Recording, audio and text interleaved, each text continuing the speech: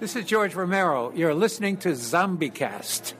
Hey, this is Dave Fennoy, the voice of Lee Everett, and you're listening to ZombieCast. This is Greg Nicotero of The Walking Dead, and you're listening to ZombieCast. I'm Sarah Wayne Callies, and you're listening to ZombieCast. This is Lori Holden, and you're listening to ZombieCast. This is Danny Trejo, and I'm listening to ZombieCast. You better be listening to it, too. Well, you are if you're hearing me, so keep listening. Hi, this is Sid Haig, and you are listening to ZombieCast. That's why you can hear me, stupid. Yo, monkeys, it's me, DDP, Diamond Dallas Page, the king of bada bing, the master of the diamond cutter, the three-time world champion, and of course, Billy Ray Snapper and Devil's Rejects. And you, well, you monkey, you're listening to the ZombieCast. And that's not a bad thing. That's a good thing. Bang! Hi, this is Norman Reedus, and you're listening to ZombieCast.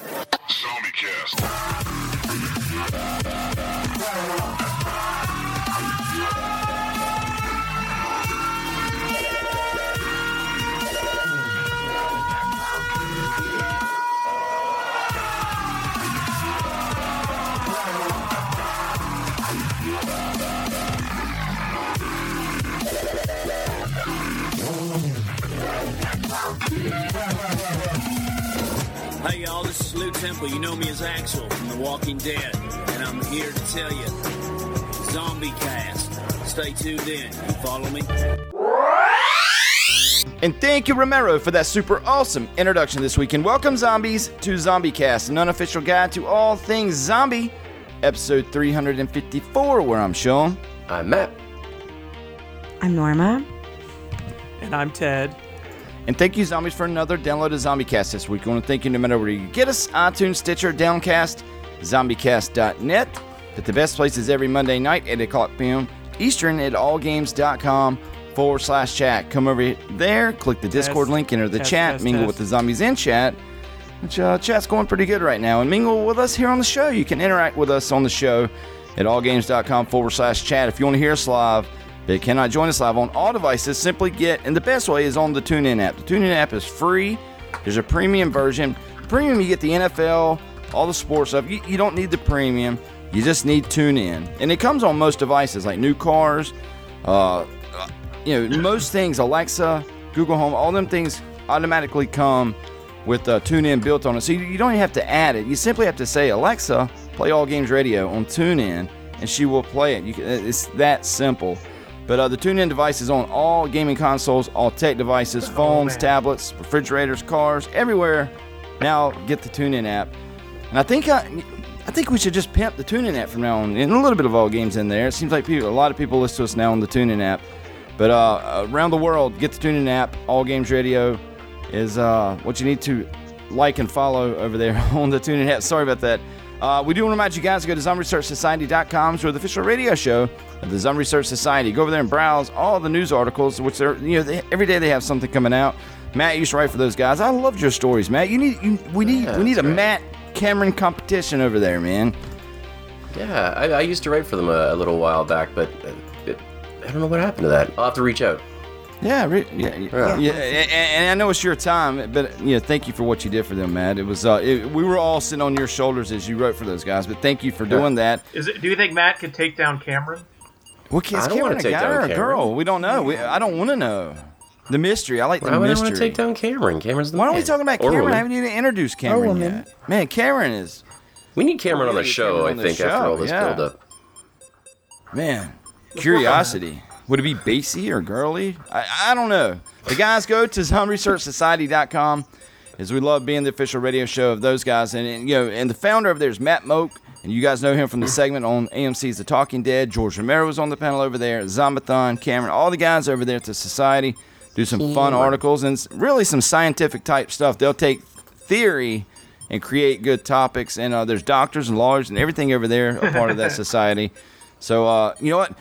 Someday we got to earn that big patch like Chris Hardwick had, Matt Moak. one day maybe the Zombie Cast crew will be awarded with the black jacket or the patch for the black jacket. And we can all get the black jacket. Prize for broadcasting. Yeah, we should get a patch. Cameron or who's our other contact? Zombathon. Yeah, of course, Zombathon. I have a Zombie Cast patch. I got a patch on my guitar case that I sewed on there. There was literally a hole on my guitar case because it's cloth, and I sewed a Zombie Research Society patch over the hole, and it looks really good. Yeah, I'll take a photo of it. Yeah, bitch. I bought it myself like years ago because I felt like I needed to buy something, so I bought a patch, and then I was like, I'm never going to use this, and then coincidentally, I found the perfect spot for it. Coinky dinkly. Nice. So, Luke, man, those patches would be nice. Maybe we could... dude, I would buy the tightest black jacket because, whenever you see the Zombie Research Society alumni wear those jackets, like I said, Chris Hardwick's on there, Matt Moak, but it's almost like Bruce Campbell's jacket. It looks like you would touch that patch and women would just become pregnant. I mean, it's that sleek of a look. I mean, but we do love that. That would be pretty amazing. But anyways. Yeah. Don't send a patch to Matt's house. We don't need Mariana getting pregnant again. For the 15th time. For the 15th time. Like a bunch of mooses up there. But guys, go to zombieresearchsociety.com. You know what? They're really good to us. We're really good to them. And you know what? It's a good bridge that we have. And we love being the one and only official radio show of the zombieresearchsociety.com. And while you guys are over on social media, go to Facebook and Twitter. Like and follow ZombieCast World, as we love mingling with you zombies all week. Now, guys, later in the show, we are going to break down a little bit, non-spoiler, Joker. I think me and Ted saw that film. We're going to be talking Creepshow, and we got the season premiere, Season 10 of The Walking Dead, which we're going to start off with, because I know a lot of you guys have been anticipating The Walking Dead. And you know what? I think, we don't really need a warm-up segment this week. I think we got enough topics that we can go right into The Walking Dead. And, in previous past of The Walking Dead, it was always you wake up on that Sunday morning and you're like, the birds are chirping. You know what? The holidays are among us. You know what? It's Walking Dead Day. Today's a damn season. This is Walking my Dead Day. Favorite time of year is literally right now. Yeah. And October. It's getting cold. It's finally getting cold. Fear Fest is on the way. Fear Fest is on the way. It's finally getting cold. Walking Dead's back. Creepshow's on. American Horror Story's back. Yeah. There's all this monster stuff going on. And it's starting to get cool a little bit. Yeah, it was like 90 degrees everywhere. And I think everywhere in America, it suddenly just got like the temperature just suddenly dropped 25 degrees in the same week. Yeah. So it's 66 the high here tomorrow in North Carolina. It's going down to the 40s here next week. So, I mean, I'm thrilled because it was a long, hot summer. Yeah. But in seasons past, I know we've always done that. In the super secret chat, we would always say, "Hey man, it's The Walking Dead Day." We'd be stoked about it, and you would look on Facebook and you would literally see nonstop chain reaction post of The Walking Dead. Yeah. Now yesterday, I was on Facebook all day. I remembered when I woke up that it was the season premiere day for season 10, but all day long I didn't get any reminders about The Walking Dead, and it was about 7:30 last night. I was like, oh yeah, The Walking Dead comes on tonight, and I made a post about it. But I gotta say that was the post that I posted was the first post that I saw yesterday about The Walking Dead. Mm-hmm. So did it seem different for you guys, or was it the same kind of a chipper day when you wake up and you're like, damn, Walking Dead's back today? Walking Dead Day. No, I had no idea. I think Matt made a comment about it in chat. Like, Walking Dead Day today. I'm like, so only two of us even knew the show was coming back. Only two of us. I had no idea. I thought it was remembered. Next Sunday, actually. So that's why I was thrown off. And I'm like, no, really, you're kidding. And Matt's like, no, it really is today. So I'm like, oh, well, good thing I can plan around that. So thanks, Matt. Matt. I gotcha. Don't worry about it. Yeah, Matt's saving the day. But I loved it. I enjoyed last night's episode. I know you guys had some flaws about it, and I had some flaws about it, but I thought you hated the slow episodes. I thought you hated the slow nothing episodes. All last season, you're like, nothing happened this episode. I hate it. And that's exactly what this first episode was. It was just... I think I had the anticipation, the entire episode, that something's going to happen. We got the thing coming from the sky. It showed the USSR satellite the thing having coming trouble from the sky in space. from 27 different angles. point of views. It just so happens to land in their backyard. Yeah, it was always going sideways. It was always going sideways, but it really went straight down. Okay, right? no. Okay, look. Problem one with this episode: this thing blew up in the sky, like miles in the air. That thing would have fucking landed 500 miles from where they were. Okay, it is going sideways. It's like no, it landed like down 18,000 miles an hour, I think, to be in orbit, Ted. 18,000 miles an hour. That thing would have landed in California. Wouldn't like it be like much bigger and grandiose if it was that close to them? Not just that, but would there be chunks of stuff flying everywhere? You know what? That's I right. have a friend who was so Norma, that thing was in space. It was so high. It was in space, and it was going horizontal to them. It wasn't headed at them. It was going parallel. Yes. And then they just walked down the street and it's sitting there. Oh, there now, you it was just a quick jaunt to the boundary. Now, if you guys remember, on that tragic day when we lost Columbia, the space shuttle, remember they started seeing... That was the Challenger, Sean. The Columbia. We lost the Columbia too. God Columbia coming back in. coming back in. And do you remember they were like, the space shuttle went missing, and me and Freeman Mommy, just Ashton was born then, and she woke me up. She's like, they can't find the space shuttle. They think it blew up. So we were watching it, and all of a sudden people, they were like on CNN and Fox News were showing like these, it looked like shooting stars, just like it showed last night, was coming across the sky. And then remember, the Columbia was all over Texas, I think all the way to California, where they found pieces of it. Yeah. Because, like I said, it's 18,000 miles an hour to be in orbit. Yeah. So yeah, and it's coming. But it was through weird that it was like that. The ozone layer. And it hit the sea people coming from space. And I know it's science fiction. We can't go by those rules, but I did think that was kind of silly. That all of a sudden, there's reality within, the world's a fantasy world, but there is reality in the world, like physics and things like that are not science fiction. And I just was kind of like, why is that thing should be like a million miles away? I'm overthinking it, but it should. Also, is there not radiation from that stuff, or that might be just nitpicking? Like coming from space, would there be radiation on a satellite? I remember the Columbia. They warned people of radiation. But they did make a comment on the show yesterday about radiation on it. Maybe that's why King Zeke started coughing? Oh. Radiation poisoning from the satellite? Oh, well, he got the gas, or maybe he got the gas inhalation, though, I thought.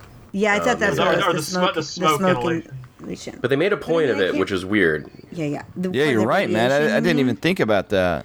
Well, Eugene says we are surrounded by radiation as it seems. We're all poisoned. So they did touch that. Usually the beginning scene is a scene that is the most important to me, because that beginning scene is the one that's got to grip me to really enjoy an episode. But I really felt like it was so cheesy, this opening training day. I don't know, the 300. Did you guys? Yeah, did you guys feel that? I'm like, this is so weird. It's like the four feathers, but cheesy. I found it kind of cool. But it was a bit cheesy. But I thought it was kind of the coolest part of the episode for me. What was the point? What was the point of it? Are they going to try to use those tactics against the Whisperers that were going to easily just walk around them and kill them? Yeah. No, it definitely wouldn't work against the Whisperers because they're smart. Guys, I learned some skills during training day. You know what? It was on TV, but I was learning as well, getting my education from The Walking Dead. And I learned during training day, why would you ever stab a zombie in the chest? And then the head. Why would you waste your energy? Yeah, it's a waste of time, right? That doesn't even slow them down. Because a lot of times they'll hit them in the chest and then the head. Why? And I was like, why? That's just waste. Just dab them in the head and be done with it. Yeah. I kind of like the scenery, though, at the beach and where they were last night. It felt like that we kind of got out of the Alexandria for a little bit and got a little space, almost like they was on the road feel. I love it when they're on the road, whenever they're on a journey to go somewhere. What was it, 33 miles out, whatever that episode was, 70 miles out? Yeah. Mm-hmm. Is probably one of my favorite episodes in season 2. Can we talk about, I don't know, look, I thought it was 5 minutes of plot stretched to an hour and 15 minutes. Oh, yeah. And I was extremely disappointed and bored with it. and I just thought all that was accomplished in this episode was a satellite fell from space, and the rest of it was just filler, catching up. Like, Harold, where have you been? I've been out fishing for the last month. So and so, where have you been? Friend. I hope the whispers. And then we have like repeated scenes of people still belly aching over Rick, still belly aching talking. Then a scene of like telling the story of the brave man on the bridge. You know, like, I don't know. Well, there's also too, like, it has a tendency just to, like, 5-minute scenes of just exposition. Just like, here's what are we the good guy or bad guy? Like, it just unnatural dialogue between characters. Now that's weird, because I think that's something we should have explored a long time ago. It's weird to bring it up now. Yeah. Now, Norma, you was not on at the end of last season, and I went through this thing almost every episode of saying, well, you know, you got these huge celebrities on The Walking Dead, right? Now, they were big people, say, at cons. Now, you know, they couldn't even get through the doors of a con. But you know, people like Tyrese and people that are just in the past on The Walking Dead. Like, their fame goes down real quick, and they are forgotten. Right. And for me, it was like kind of like, you know, are people going to be like, Rick who? Rick? Oh, Rick. Like just lose his popularity. And is this a way to keep Rick on the mind of people? It was maybe what we debated true toward his popular, toward when the movies come out, people's like, oh yeah, I guess I'll catch the movie, but knowing that it'll have nothing to do with the show that I like, really, I guess I'll catch it. They're kind of unnecessarily bringing up Rick, like, unnaturally just still. I mean, it's been like 6 years, and I know you're sad over someone that dies, but 6 years later, Michonne is still, like, having breakdowns and crying, and Daryl is still like, I just know he would have loved this so much. And all this stuff. It's been a long time. I know. Well, Rick got over Lori, like, years. In the span of 2 years. And then it seems like Michonne's taking a long time. Now, look, everyone grieves in their own way. But it seems like after 6 years, there would have been, like, moving on. But I think you're right, Sean. I think they're just trying to keep the name Rick alive. So when the movies begin, people aren't like, what? Who? But it's crazy how fast they lose their popularity whenever they leave this show. I mean, it's nuts how quick. To where you're like, they're just not at a con or anything. I mean, you get back and think of a lot of people. You know, Lou Temple would you know. I'm just saying, it's just crazy how fast people's popularity loses from this show. Well, of course, out of sight, out of mind. Right, exactly. Out of sight, out of mind. But it's a huge cast, right? So I think, you know, there's lots of people to pick up the mantle. I think they're turning Aaron into the next Rick. Like, he had his whole, like, no more Mr. Nice Guy speech last night. Yeah, I'm kind of digging Aaron.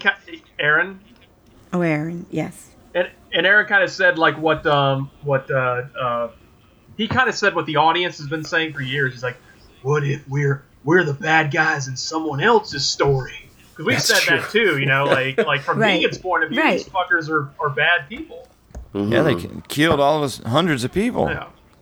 And they killed them when they were sleeping, you know. And even though Negan had bad ways, his logic Don't you start, Norma. They had to kill him in their sleep. Don't join these pro-Negan far-right wingnuts. Now, would it have been I'm pro-Negan. No, Matt, would the logic been okay if, like, Rick walked up, put a knife to his head, and said, hey, then the guy opened his eyes, and he goes, ah! Would that have been okay? Because the guy wasn't asleep if he did that. Yes. If they rang a bell and let them wake up first. Yes. I mean, for like a second, they don't even know what's happening. These guys go, what? Then he stabs him. The little Xander. They had to. They're being strategic. Hakuna Matata. Motherfuckers!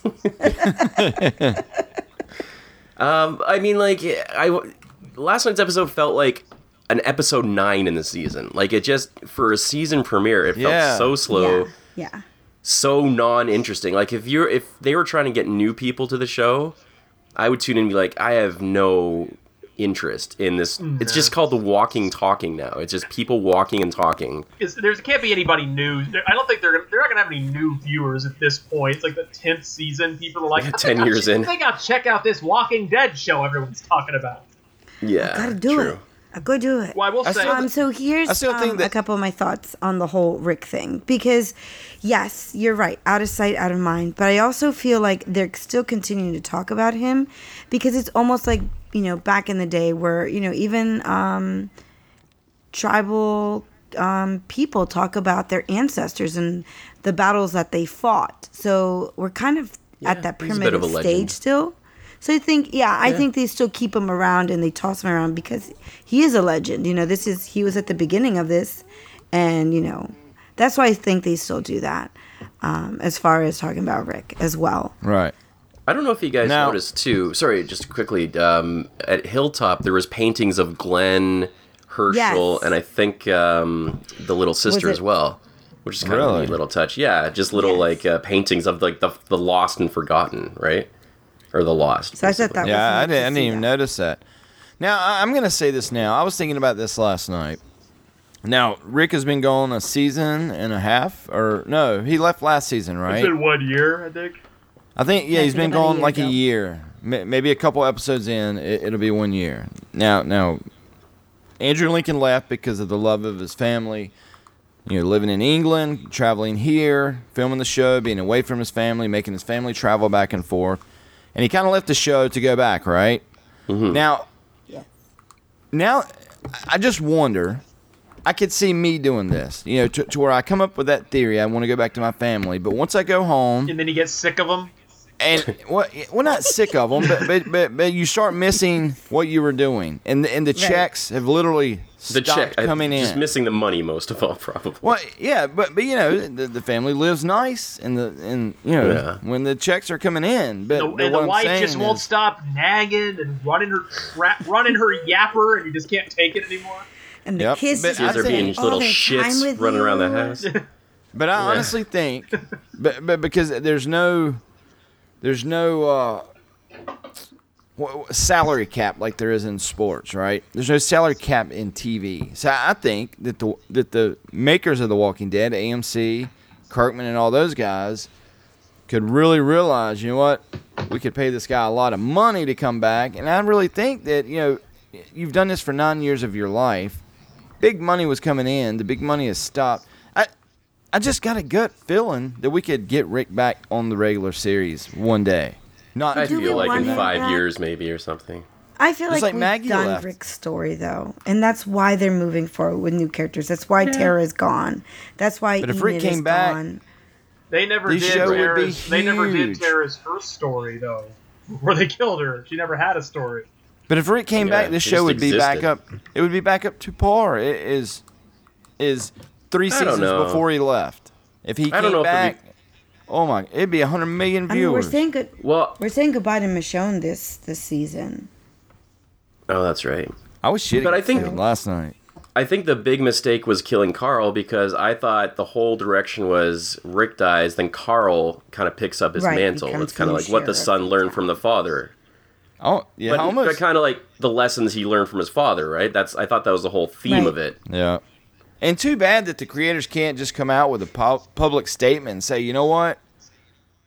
We messed up. You know what? Carl's coming back. I mean, it's not out of the woods, but if I had ownership of something like that, I'd be like, you know what? Let's just cut our losses and admit, we messed up. You scratch that whole thing. Season 10, we're going to start as if Carl had never got killed and Rick is gone. You can't do that. So they're going to Halloween. You can't do that. They're going to Terminator. They would never do that. Dark Fate it and pretend like the last 3 movies didn't happen. Yep. Yeah. I mean, they never do that. We used to complain about Carl all the time. But don't you start, Norma. I always complained about Carl's acting and Carl this and Carl that, but we never thought Rick would leave. We never, in a million years, thought Rick Grimes would leave this show. There's no way Rick could go. No way. Mm-hmm. But I think you got to have one. You got to have Rick or Carl. I feel like that's really needed on this show. Right. I like Judith more than Carl, honestly. Carol is not enough. I'm liking Judith a lot. Carol, and you know what? It's interesting that you mentioned it's not Carol, enough to pull me in. Sean, because I think they really worked really hard to establish there is no relationship other than a deep friendship with Daryl and Carol. Friendship bracelets. Yeah, I know. She's on the hump on a motorcycle. What are you talking about? She's like, I'll hump you on a boat. I'll hump you on a goat. I'll hump. No, she's green eggs in hand. I am on the bed, on the floor, on the towel by the door, in the car, up against the mini bar. But you guys didn't feel that? She was like, "You want to go on a boat? Let's go on your motorcycle." What are you saying, Norma? You think there was a subtle sexual tension? No, they very subtly placed in there how Daryl is learning sign language. You saw the little book in his pocket, so they're really like trying to show that there is nothing between Daryl and Carol, which I think it's a shame because I thought they were really working on that several seasons behind until this whole like Beth thing came about. Right. I don't know. Anyways, I think they would have made the better couple, to be honest. The question is, no, Daryl and Carol. Well, Daryl and Carol. But the question is, and like I said, it was. I'll give it a break last night. I enjoyed it. Like I said, it was just one of those steady episodes that, you know what, I was watching it. Yeah, but it felt like it would have been better if I was binge watching last night and was able to continue watching. Mm-hmm. But usually everything goes into the first episode, and then we get a lot of sleepers, and then we get the mid-season finale, and then a big bang show of the mid-season, return. And you know what? Last night was like the Blazing Gun episode. This was the big sleeper. Yeah, the season is it? I mean, the big hype about finding the skin with the seashells. The whole trying to not let the fire burn down the forest, but now they're crossing the lines. The whole, probably killing a couple of their people by accident because they don't want, and nobody wants to step on toes. We learned that this whole episode yesterday. Nobody, and it's funny because Carol at one point was asked, "Why don't you come with us to find them?" She's like, "Nope." But then later in the episode, she's like, "Why are we not going after these people?" So I don't know why that was a little wishy-washy there. But they're trying really hard not to step on toes. All right. Well, here's my question to you guys. And I was thinking about this last night. And I was wondering, like me, I've always blamed Scott Gimple. I'm like, man, he sucks. He killed Carl. He sucks. He was a showrunner. He sucks. Gimple. And everybody's always praised Greg Nicotero. They're like, Greg Nicotero. He's good at makeup, man. Every time he does an episode, it's badass, man, Greg Nicotero. Mm-hmm. Now he's one of the showrunners or the producers of the show. And after watching the first half of Creepshow last night, I started thinking to myself, now, Greg Nicotero is in charge of this, and he's in charge of The Walking Dead. Right. And I think that the first half of Creepshow last night was just poorly done, or something. I didn't. The wolf one. Yeah, it was just. It was pretty cheesy. But my point is are we overrating Greg Nicotero when it comes to being in the director's chair? Well, he didn't direct that werewolf episode. He directed the second. The only one he directed the second one with Bob, the little alien thing. And yeah, he directed the finger. He directed the one with the guy with the. We should. He directed the mold guy, the one with the mold, the dad drinking the beer. Yeah, we should have got a transformation last night. We should have got a transformation. Oh, they don't have the budget to do a werewolf transformation. Yeah, like Sean, like what they did, moving on to Creepshow a little bit, like I noticed, you notice in all three transformations, they cut to like a comic book animation thing. Right, they did that. Yes. I thought that was cool, but they totally did that for budgetary reasons. They found a clever, stylish way to not have to do a makeup effect. Okay. All right. So here's my twist. I wanted you guys to say this. I wanted you guys to say that, right? Now, Greg Nicotero is doing the effects and stuff, right?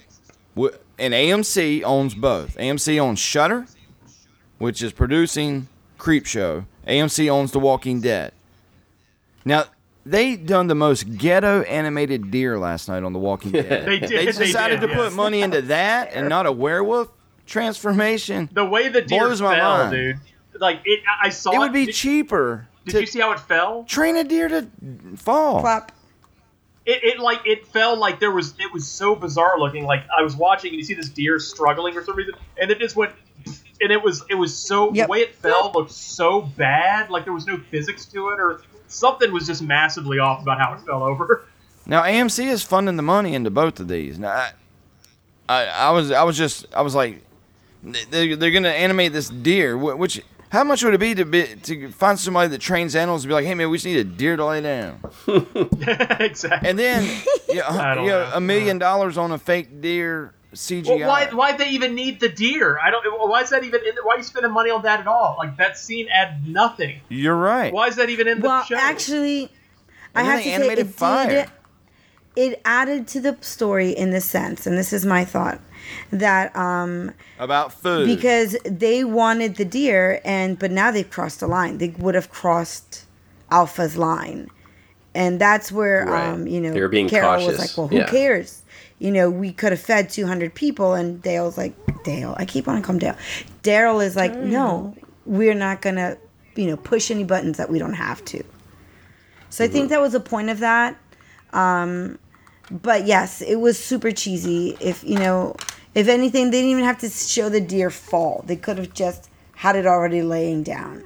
They could have just had the deer get swarmed by zombies and eaten. Why did it even need to be sick for no reason and fall? Unless that's part of the plot that the deer was sick. Well, he was shot. I think they had shot the deer. Oh, it was shot. They shot the deer.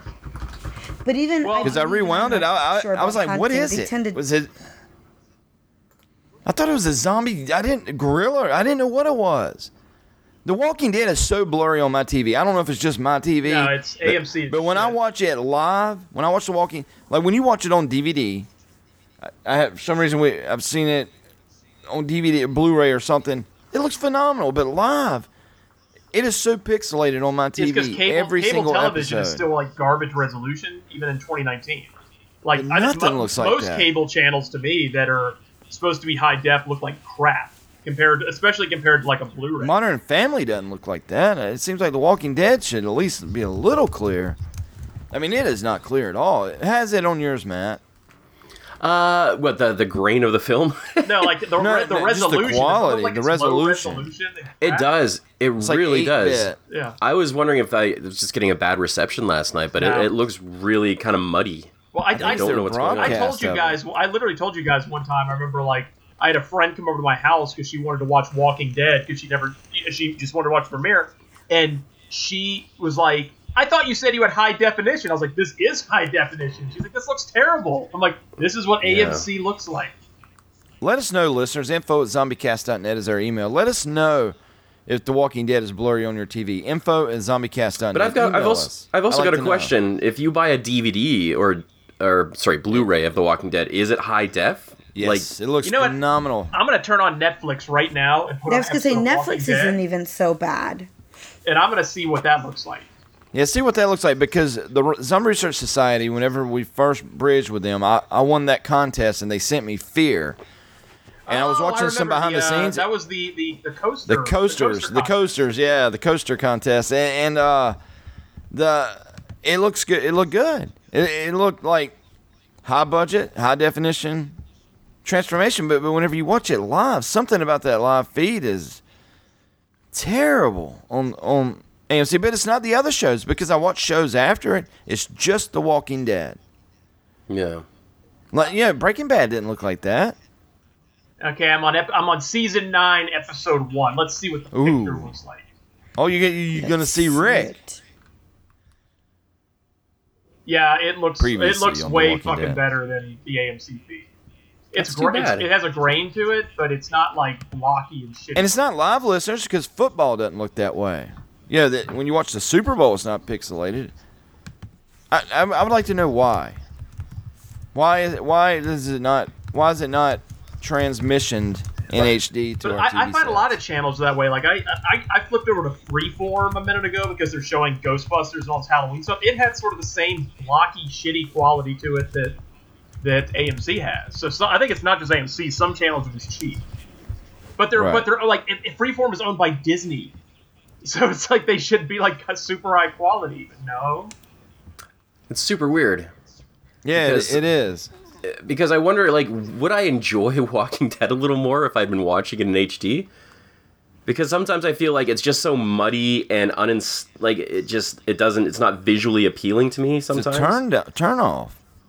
It's a little bit. Especially when it's the same scenery. Especially when it's forest day, like week in, week out. It's the same forest. Like maybe it'll just look better in high definition. I don't know. Yeah, I don't know. What else was I going to... Oh, also, you did notice that the satellite that fell it wasn't a Russian, it was a Soviet. So that's from that was like a satellite from the 80s. Been there for a while. Yeah. Interesting. So that what gave credence to my theory that what's going to happen next week is this Russian mid-80s Soviet satellite fell, and fucking Eugene is like, I'm going to fuck around with it. I bet there's something in there we could use. He's going to start pulling on a hatch, and you're going to hear this psst, and like this white smoke is going to rise out.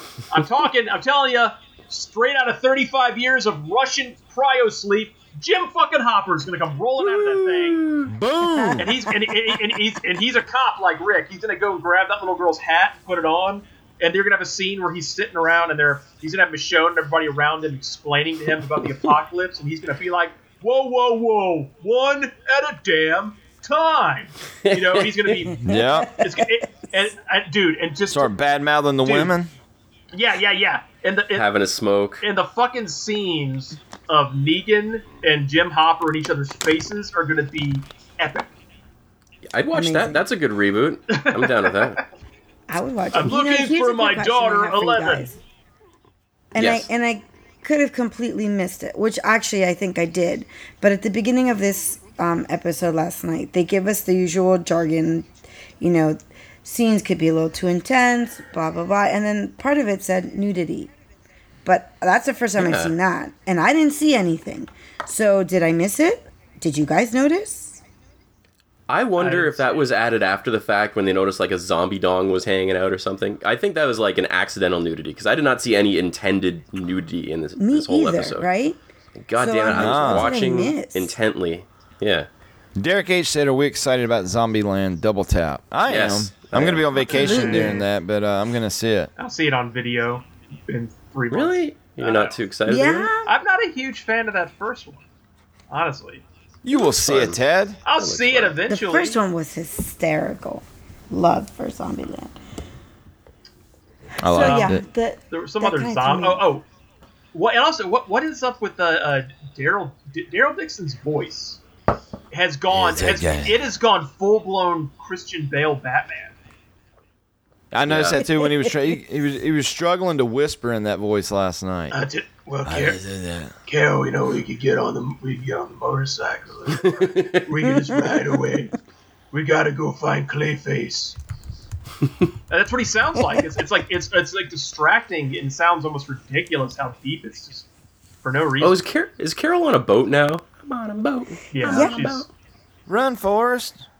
I It's didn't like realize Forrest Gump coming up. Completely. Like, I thought she was coming back away from the kingdom, but like going to go live with like Hilltop or something. I didn't realize she was How much time has running elapsed? away. It's been like a month or two. Well, she was talking about all these stops that they're stopping at and dipping in and dipping out. And it's weird. But you know what? If there was a zombie apocalypse, my ass would like to be on a boat.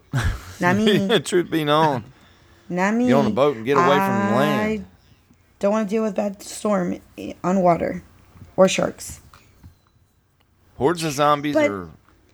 I wanted to touch shaky a little water. bit on, like, because we're seeing relationships kind of like reform, right? We see a scene where two people are flirting with each other and they kind of make it open and they reaffirm each other that they're flirting with each other. Are you flirting? Does it feel like they're getting comfortable enough in their little societies that they're not afraid to start families and start, like, building up bigger and bigger?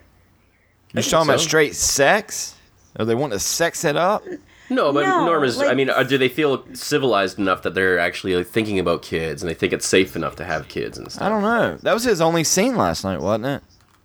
The musician guy? He was in a bunch of stuff, but he didn't have any, like... Oh, major... yeah, they suddenly added this brand new, out-of-nowhere hot girl on the show. You noticed that last night? Yeah, the one talking to the musician. Like, she's, like, crazy pretty, and she's just... Here she is! She's just here!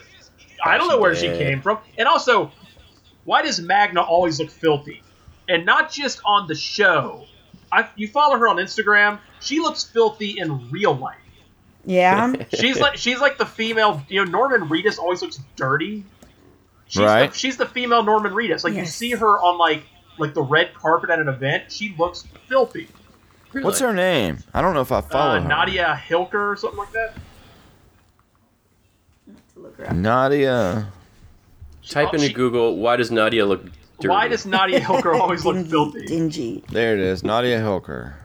Nadia Hooker. Why does she look dirty? Ooh, she does, don't she? She looks like a crackhead or something in real life.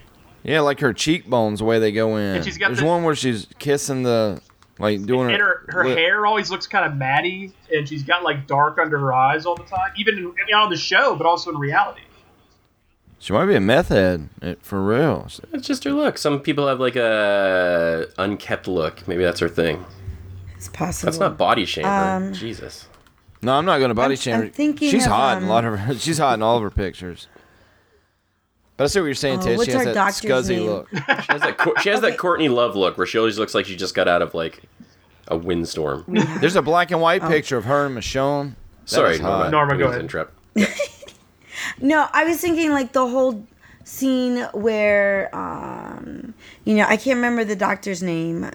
Oh my gosh, what is his name? Feel Good. Yeah, Feel Good? Dr. Feel He's the one to make it feel all right. Yeah. Dr. Feel Good. No, oh my gosh. Rat Tail Jimmy? Is his name Dr. Rat Tail Jimmy? He's a secondhand hood. Deals out in Hollywood. Rosita's baby's father. He's the one they call Dr. Feel Good, Ted. Oh, Eugene. Dr. Feel Good. No, not Eugene. He's not the baby's father. He's got a Middle Eastern name. I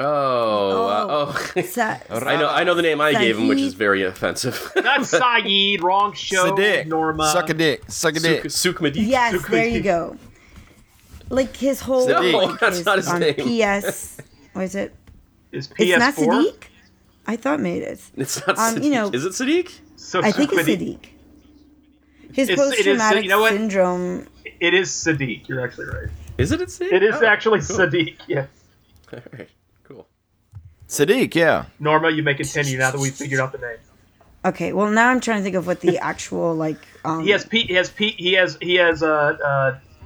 whisperer decapitation PTSD. Thank you. PTSD. Yes. I couldn't think of the official term.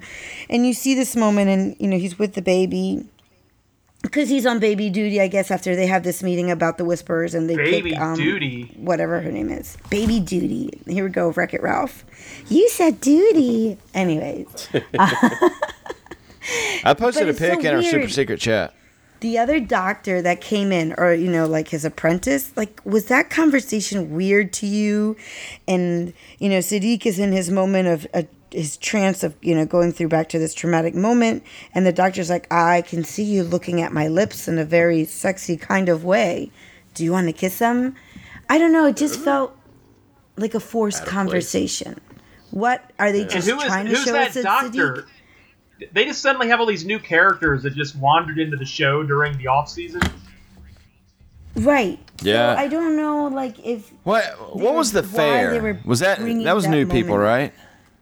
I don't know. He just has PTSD because he was the only survivor of the mass decapitation.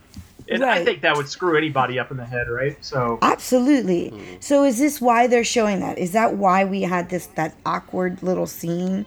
See, that was my question. We're all doctors here. Yeah, they're setting up that he's crazy. He's not crazy, but he's mentally messed up, and maybe that's got to lead to somewhere. Like a natural conversation to me. I don't know. It just felt very odd. Like it was a very forced moment. And I understand what they were trying to show us. I don't know. It just took me out of that moment, out of that element. A lot of the moments were a lot of that rule in writing, show don't tell. A lot of them were just a lot of people just barfing dialogue at each other. Remember what happened last year? Remember what Rick? Hey, I like you. Are we friends? Are we not friends? Oh, I got a baby, and he likes hardcore metal music. I don't know. Just the scene's kind of dragged on for me. Nothing happened. A meteor fell, or a satellite fell. It was 3 seconds of story, and I got sick of them showing it from every angle. We need to know what everyone was talking about at the time the meteor or the satellite fell. Mm-hmm. They did it from every angle. I did laugh though whenever the first time we saw it, as soon as it happened, they're like, Eugene's on the phone. Eugene's calling. And then when it showed Eugene, that dude took off running. The hell's just happening? He had diarrhea or something. Yeah. I want to look up Eugene's little line. No. What's his face? Bad guy. Negan's. What was his little line he said in the middle of the gardening moment? It was actually pretty funny. I really love how they write his lingo. People's putting their shitting pants on. No. It was shitting pants. I gotta look it up. Apples, tomatoes. I'm just with the show. I've gotten to where I watching it now. I like it still, but I noticed that whenever Negan appears on screen, I lean forward a little bit, and my interest goes up. And then when he's no longer on screen, I kind of relax, and my interest level goes back down. They've got to get him. They got to get more Negan on the show, and got to get him out killing people and stuff.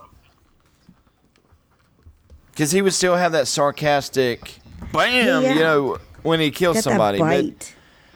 But even though me and Ted have always been Negan fans, we could all agree for once then.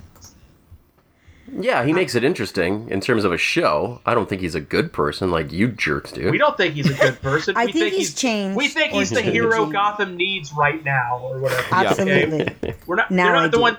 They're not the one they deserve, but the one they need. He had order, that's for sure.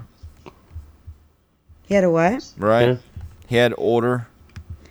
Yeah, if you call order of intimidation. Saddam had order. I was going to say it's Saddam Hussein thing. Yeah, Saddam had order. You killed him. You see what happened. Everybody's crazy. I don't think you want to make that argument, Sean. No, Saddam Hussein needed to go, but it is true that when George W. Bush killed was a mistake, he feared him. He needed to die. But when he died, everybody's like, well, fucking A. And people went crazy. And chaos just erupted because they were like, no longer had Saddam keeping everybody in line. He had fear. But that doesn't mean don't stop tyrants. Right. Hey, this is a side note. I've been seeing this trailer. We go to the movies a lot lately because we got the Regal Unlimited Pass. And Jojo Rabbit, man, I cannot wait for this film. And every time I see the trailer, I'm like, How are they going to release this comedy of the Nazis and Hitler and making fun? They showed that trailer before Joker, and I was like, "What the fuck is this?" God, that movie looks good, don't it? And he's a Nazi, and he falls in love with a little Jewish girl that's hidden. But he's best friends with Hitler. Have you seen this trailer, Matt? Jojo Rabbit. Yeah, it looks like a Wes Anderson film. And Hitler's played by the guy that directed Thor Ragnarok, whatever his name is. Takiti. His actions in the trailer when they're eating the unicorn ham, I was thinking to myself, Hitler probably had it like that, to where whatever he wanted, he got. Yeah. But they're sitting there, it's just him and the kid eating at dinner, and it's a big, full, life-size unicorn-shaped ham.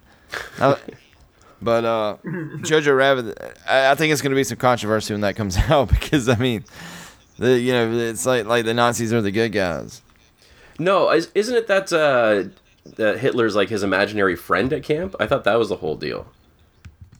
I don't know. I don't know what the premise is. I just laugh when I watch it because Hitler's all flexible and jumping around. Yeah, I think that's it. I think the little kid is like Hitler is his imaginary friend, and that helps him like get by. The new trailer, the one that you saw, Ted, Hitler is like, you should not be messing with that girl, and he's like, we should burn it down and do this, and then it shows Hitler with binoculars spying on him a lot. So right. I wonder if Hitler's real or imaginary. What do you think, Ted? You saw the new trailer. I think Hitler is real. As long as we believe in Hitler, he will always be real. Good Lord. Oh, my goodness. Like Santa Claus. People are trying to deny the Holocaust. You go to jail in Germany if you deny the Holocaust. It's against the law. Yeah. Well, people are trying. Well, Germany's they're pretty self-conscious about that whole yeah, I hear they don't really like Inglourious Bastards. They really don't like movies. They don't let movies like that play there. Did you hear that South Park got banned in China? Because an episode about, they've literally banned the show because of this one episode that aired last week. They're banned in China now because they pointed out whatever I don't even know what's going on in China right now. Oh, it's the protests, the democracy protests. Well, they made an episode about it. I think it was Stan started a rock band and China banned his rock band because the episode was called like the China Band, but it was spelled. Oh, it's called Band in China, but band was spelled BAND. Oh. And something like that. Gotcha. So I guess we need to move on real quick. Creepshow. Shudder. Okay, yeah. Creepshow. Can I just say one more thing? One more tiny thing. When Carol sees Alpha at the end, would you not have taken a moment to like shoot her? Yeah. Exactly. Or be like, hey Right? guys, over here, we got Alpha. Let's take her out. Opportunity. She Carol was had a all rifle, by didn't herself. Yeah. I She think might as well so take a because shot. they just finished killing everyone. They were hunting. Would you not have taken that moment to get rid of your number one threat? Well, maybe she's All thinking alone? maybe that we won't fight each other, but if I kill her, we're definitely going to fight each other. Well, I don't know. You kill the leader. During that scene, you've lost. But during that scene, I could not focus on it because I was like, why did they just change like that? They were like, there was a fire everywhere, and they're like, where'd Carol and Daryl go? And they're playing on the rocks. I was like, what? That was the most awkward change. The whole that was a woods weird are burning editing for down, sure. and a satellite fell, and they're playing on rocks now. And also, I don't know. the only It kinda reason lost me there. The only reason they know the Whisperers are back is because in the entire giant woods, Carol just happened to walk out on a rock, and Alpha just happened to walk out on a rock below that rock, and they saw each other. Small world, Yeah. is what I'm saying. Small world. Yeah. And that's the Yeah. rock, I think. We've seen them on that rock before. That's when she grabbed... Was it Daryl last season, and she brought him to that rock, and that's when she told him, "Oh, just you wait." Yeah. And why did AMC spoil the guy? What is the guy? William Hurst or whatever his name? No, what's that guy's name from Sons of Anarchy? Beta. Opie. Yeah, Beta. Yeah. Now, why did they spoil that? Spoil what? Sorry. Because it said scenes from next week, and Beta's like, yeah, and he was sitting there doing his voice, and I was like, well, Beta's supposed to be dead, right? He fell down the elevator shaft. But they cut to him and he was still alive. Yeah, he lived. Oh, did we see him live? Yeah. Yeah, because I called on that. I'm like, you just fell like 10 stories down. How are you surviving that? Okay, I didn't remember them even showing him at the end of last season. I thought that was the last time we saw him. Spoiler, but in the comic that like something happens to Alpha and then Beta takes over and it's like way worse than she was, or something. Wow. It's like Trump and I think so. At the end of last season, he What was he gives whipping her? her? Lashing. He was whipping her arm with a with a twig. It's just one of those like With a penance swatch. things. Like she wants to be punished because she's hard ass. Yes. Tiger was going way too long. Sorry. But Creepshow. Let's move on to Creepshow. Shudder. I'm loving Shudder. Shudder. I'm really liking it, man. I'm dipping into it. I've been watching some of the new stuff. I'm liking it, Ted. I'm glad you turned me on to it. Everybody should get Shudder. I'm good at turning people on. You're really good at turning. I'm really good at turning you on. I want to say, the thing about Creepshow that I absolutely love is their intro. It's the most neat-looking I don't have a 3D TV, but it looks 3D. That animation to the intro is I love it. I wish they did a little more of like I like the mid story animation where it panned across the graveyard, and it was like the creep is like I love that stuff. That looked like an old Creepshow movie. You remember that shot where it panned across the cemetery? I'm trying to think. Yep. Oh, I was trying to type. Like in between. Do you ever type and you didn't get the blinking thing? You ever type in what was the end of that? Blinking thing. I was trying to type in our chat and I didn't have the little thing blinking, so I was typing for nothing. Oh yeah, I've done that. For no reason. Yeah, I hate that. And you don't even somehow don't notice that you're not actually making words. Yeah. Even though it's right there. I was just ragging Tiger because he told us, our producer said, I'm going to pee, and that was like 21 minutes ago. He's like, I'm back. That's fine. The Skype notifications popping up are getting a little much, though. You guys can stop talking now. Yeah. I put one in there. It's just one after another, just nonstop. Bleep, bleep, bleep, bleep, bloop. You know, it's now that we're talking about. Does it bleep on your guys' side? Because if you click the red button, I turned the mute that off. I turned that shit off. Yeah. Yeah, me too. I don't even know when people's chatting. But Creepshow, last night, one thing, and I actually put on Twitter asking them not to do this anymore. Whenever you go to Shudder and you click on Creepshow and you click episode 2, there's a picture of a werewolf. Yes. And they automatically spoil the entire first story. There's 2 stories on every episode. Totally spoiled it because they were throwing hints about about a werewolf. Yeah, what's wrong with their eyes, man? And you're like, well, we know it's a werewolf. We just saw the. It's literally in the thumbnail when you play the episode as a giant werewolf. Yeah. Right. Mm-hmm. With a soldier. So it's a soldier scene. So you're like, this is definitely the werewolf story. And I just messaged him. I was like, man, just try not to take the fun out. I mean, in a nice way, not spoil it before we even watch it. We're all excited to watch it. We're gonna watch it, but once you see the icon, it's like, oh, this is the werewolf one that I saw from the trailer. Yeah. Which was really awkward. So maybe they'll change that. Well, I actually liked the werewolf episode. Wasn't great, but I actually have no real complaints about it because at least it was, it was coherent and it had an ending to it. Mm-hmm. Like my problem, with the first episode, as I said, both episodes kind of ended really weak. They just felt like they just stopped, and that the werewolf story to me, while it wasn't very strong, it had like a solid. It was like kind of perfectly, from beginning to end. It was just nice and a straight arrow. You know what I'm saying? It didn't it wasn't amazing, and at the end it just fell apart like the first week. So whatever. And Matt liked the second one. I really kind of did not like the second one. I thought it was. I liked the second one a lot. I thought it was too dumb. The second one was the acting really I didn't like. I didn't like. What was the guy's name from DJ Qualls? From DJ Qualls. I really didn't like his acting. One thing that I did like, and I'm going to spoil this. If you have not seen it, I'm going to spoil it. But the whole premise of the first one I really did like. And it was these guys that were running from the Nazis. They were in a bunker. They found a girl. Come to find out, the girl is a werewolf. She'd locked herself in a prison cell. Locked herself in a prison. Yes.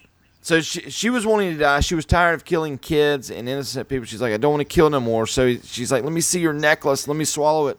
And it was like, I guess, a silver cross. Which is like a silver bullet, which would kill her. So, and then they come up with a premise. They're surrounded by Nazis. What can we do? And they think, they're like, bite us before you die. If we're going to give you the cross, we'll be a werewolf. And that way, their bullets won't kill us because they're not using silver bullets. Right. So she swallows it, and then she bites each one of them gently in the arm. And then whenever the Nazis come in, you know what? They're badass werewolves, and they destroy the Nazis.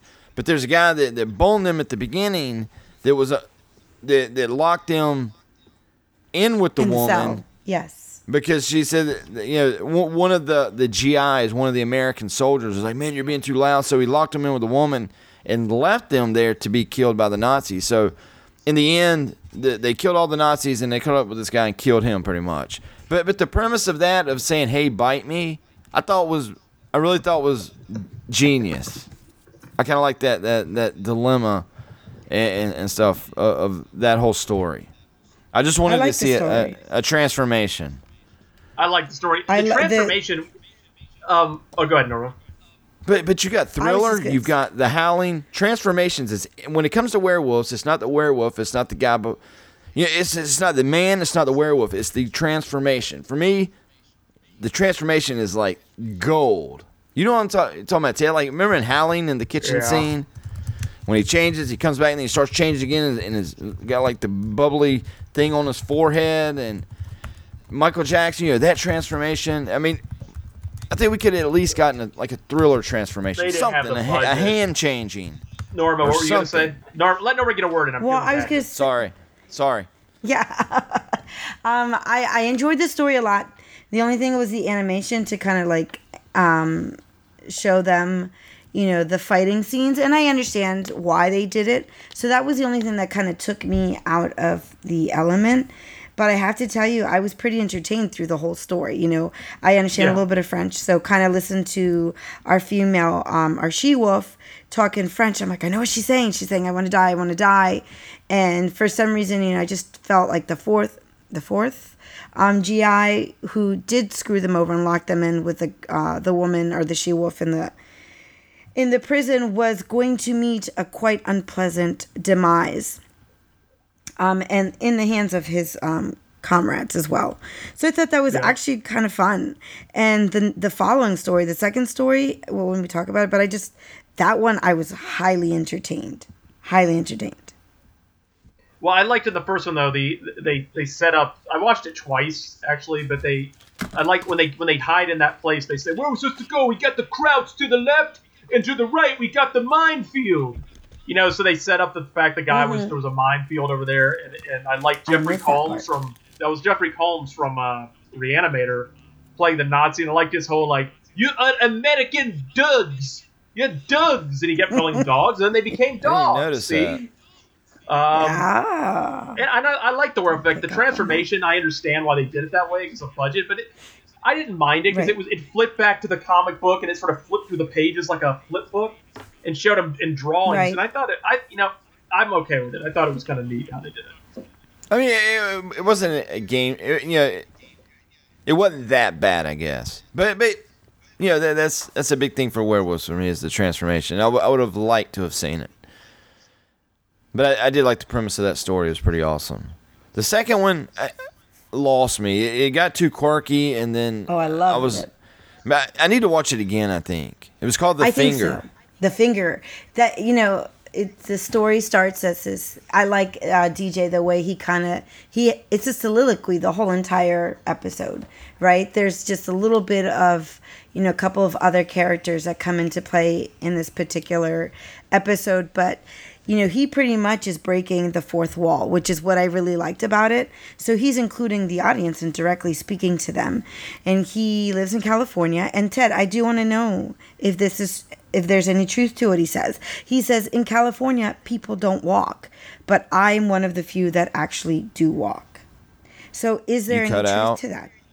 Oh, I cut out. People walk?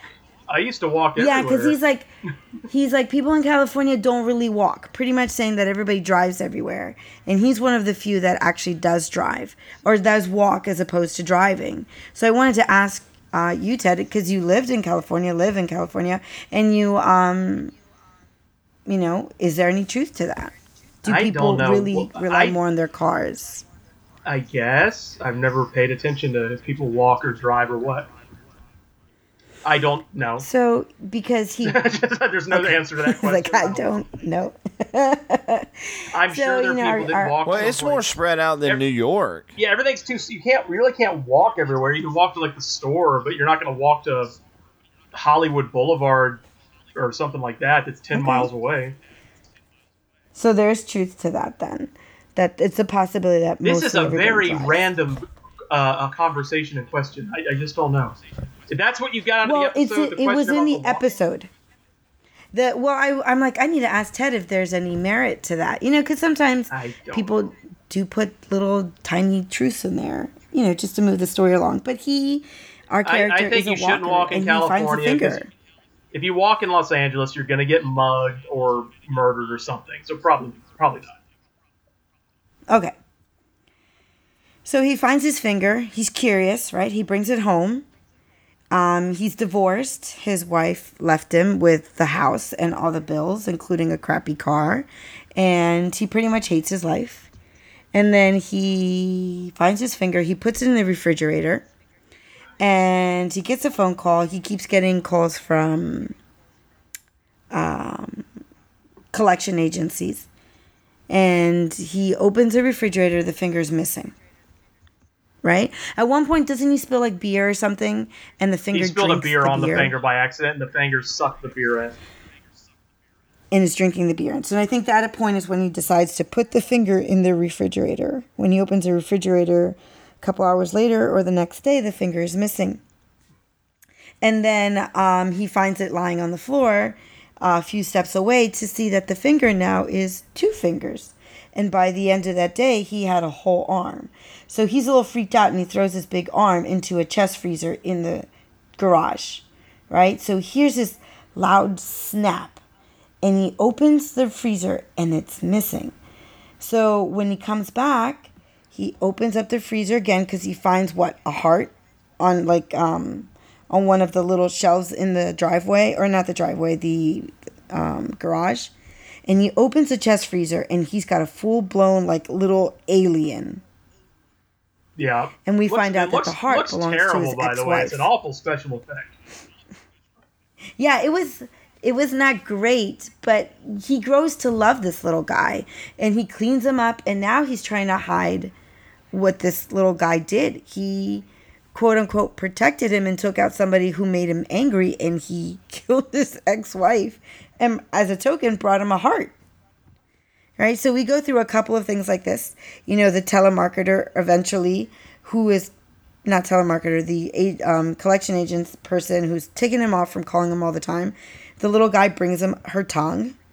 And then from his ex-wife, she had two really, I guess, terrible teenage kids who were awful to him as well. And it brings them their severed heads. So he's trying to get rid of the evidence. Oh, and some guy pisses him off, doesn't he? On the car when he's driving his pickup truck, and he almost runs him over. Yeah, he just starts killing anybody that just looks at him wrong. He starts sending the thing to kill, basically. Well, I don't think he sends them to him, right? Or so he says. He knows that the thing, Bob, realizes that he's annoyed and it's made his life miserable. So Bob seeks to kill him. And he brings him his token, which, Ted, what was his token? His little, here's your prize.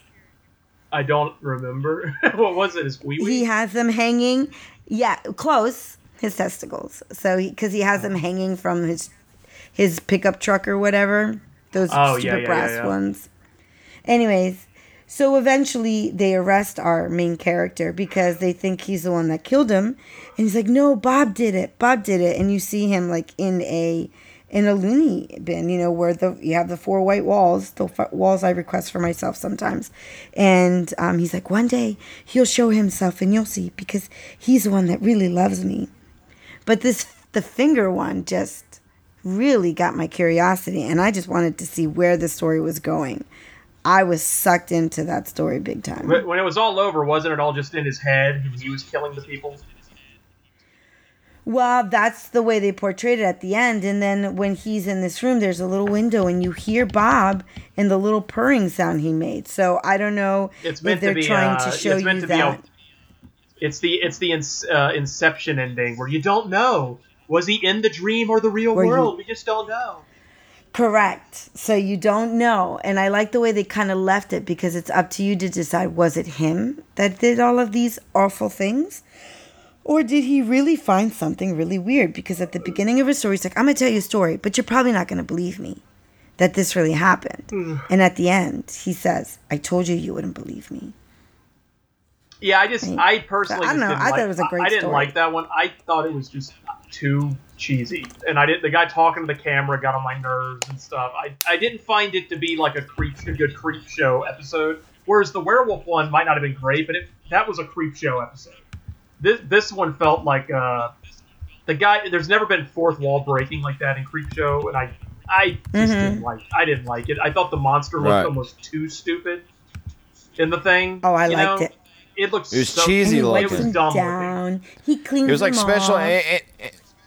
And the thing that I don't understand is Greg Nicotero's in charge of this, and it for me it looked like something that was like even the alien at the end of Spaceballs when it came out. It looked about as bad as that, yeah. but it looked more like Joaquin Phoenix, a movie I used to watch back in the day called Space Camp. Oh yeah, and he was in it. Oh yeah, and it was cheesy effects like that, and I was like, and I understand that they're trying to go back to the '80s with Creepshow, but I was like, this. I think this looks bad. They're intentionally making these effects look '80s. Like, there's no way that Creepshow, the puppet that plays the creeper, is so inarticulated. But I think they nailed it with him. Yeah, but they're doing it deliberately to look bad. like they're trying to make it look like the early '80s effect, because there's no way that Greg Nicotero made a puppet that moves that stiff and that inner. Well, they nailed it then, because it looked like that. So there's no digital effects. They're trying to make this look like it came out in 1983. But the second one for me was just too quirky. It felt like I was watching Saturday morning, TV Fun House, TV Fun. Yeah. What was that? The thing that would do something like the show that come on like that, and it was Pee-wee's Playhouse. No, yeah. The second episode, the whole thing was a step down. And you see people on Twitter, of course, saying like, "Man, Creepshow episode 2. I didn't think you could top the first one, but holy shit, you did it!" And then I watched it. I was like, "This is not nearly as good as the first one." That's just me. I don't know. We'll see what episode 3 brings. I love that one. Yep. I thought it was great. So there's 12 It really stories. So captured do we get 6 episodes? I guess There's 4 more episodes. Yeah, and then they'll do a season 2 and all that. It's gonna go on. Yeah. Oh yeah. But we get 8 more stories though. Me so too. I'm happy about that. See, Tiger brought it up. He said, "I remember those," and it's true. Like the ambiguous TV Funhouse, Saturday Night Live. That's Saturday Night Live. Live. Yeah. If there was one like Schoolhouse Rock or something, I forget what it was called. After School Special. I don't know. So I don't know. I thought So what, episode Norma? 2 was actually. I thought episode 2 was actually pretty fantastic. I wanted more. I wanted to see where it was going. It was a fun storytelling, I thought. Right. Is Matt gone? Yes. Not feeling great. I just want to take a second, spoiler free, just to ask Ted. Yes, sir. What did you get from Joker, man? Was it a comic movie? And I know all the characters were there, and we're gonna keep this as spoiler free as we can. Was there literally doctors and research people behind the writing of this? Was this? Am I over judging this? Was political people behind this movie? What was this movie about? A guy named Todd Phillips wrote the movie and directed it, and there's no message, and people need to shut the fuck up and stop inciting violence by doing endless story after story saying, "Oh my god, the movie's dangerous, someone's going to go on a shooting," and they did that for a month. Like trying to incite people to do something. I don't understand. Well, I'm not worried about that. Right. Why? I understand, but because they take this guy that's normal, that kills people, and the whole city amps him up and makes him a hero. And then it's true at the very end of this movie, and this is not really a spoiler, but they show a scene where they take one guy that was a nobody, and they show literally 200 news channels that has him. Well, doing yeah, but it's the stories same. about That's him. the same Like as he is globally famous instantly. That's the same as a because mass of what shooter. he does. It's a mass shooter who because that's the media. Like what they do that drives me nuts. And why I cannot stand the media is they. Like, a guy will go on a mass shooting, kill a bunch of people, and they cry about it, and they talk about, we need to do this, and they act like they're so upset. But then they fucking show his picture 100,000 times, and they make him famous. I swear to God, the media loves it. When they wake up and hear a mass shooting happen, they are high-fiving each other behind the scenes. They're like, we have got a whole day, multiple days of coverage, our ratings are going to go up. They're a bunch of scum. They are, and it's like watching the media leading into this movie. CNN, not even shitting you, their Twitter had no less than 5 stories in 2 days about how the movie was dangerous and going to incite violence. I'm talking in the last day. That's crazy. It got to the point that and you read the replies and people are just like, "Go fuck yourself, Jesus Christ." Yeah. Are y'all disappointed that people didn't die at a Joker screening? You're acting like it. No. And I was talking to Gabe about this. One thing that I think that they done well in this movie is they made a gun, a simple device as it is, sound loud like it is and produce what it produces. I think the way that the gunshots were and the gun violence scenes were very realistic. Oh, yeah. You know, in movies, guns are amplified up with like pow, pow, pow, pow. But it's really just this small thing, this nothing, that pop. But it literally puts a hole in somebody. Well, there's a gunshot. The biggest gunshot in the movie, without spoiling for Norma. Yes. You almost jump out of your skin when it happens. Yeah. You're like, holy shit. but it sounded like a real gun. Yeah. But every time he shot somebody there, it wasn't like their back blown out or anything. It was literally, it would poke a hole in them, and they would sit there and slowly die. And a gun's like that. It's not this big crazy thing. Like if you literally hold a gun, it's just a simple thing. But it can be very, very powerful. Well, yeah, if it's used the wrong way. And I think, for me, I felt like that they took a gun and broke it down to what a real gun is like. I don't know, man. For some reason, just the way that when people were shot, it was like, wow. Like say like the subway. The sound of that gun is probably, it's almost like they... Let's not spoil the movie for Norma. Yeah. See, yes. I almost wish... I almost kind of wish... I love you, Norma, but I almost wish you could hang up, because we're having to walk this fine line of not being able to discuss the movie at all. Well, I can go if you want. We're planning to see it this week. So I was going to see it this weekend, but everything... It would have made it more... We could talk about it all over again. Yeah, I just kind of wanted to... Where everybody be like, well, the scene where that, the thing happens, but we can't quite talk about it. The thing, And that way we can take the gloves off. And we'll talk about it again because it's going to be in the news all week. Because, it made $100 million. A lot of people have seen this movie. All right, so I'm checking out, fellas. All right. All right, Normie. We love you. Love you, too. Somebody's got to hang up. I'm excited what I did with this silly thing. Oh, there we go. Bye, everybody. Hit the red button. Save your recording. Don't forget. Put it in the file. We love you, Norma. Have you hung up? And we're going to talk spoilers. Straight up spoilers for the Joker movie. So, Tiger, if you have not seen it, don't listen. If you're in chat, if you're listening live and have not seen this film, do not listen to us talk in the next 10 seconds because we're going to talk about Joker, all about 10-minute debate about it, or not debate, discussion about it with me and Ted. Spoiler alert. Spoiler alert. ALERT about Joker. So, are you there, Ted? Yeah, I'm here. But,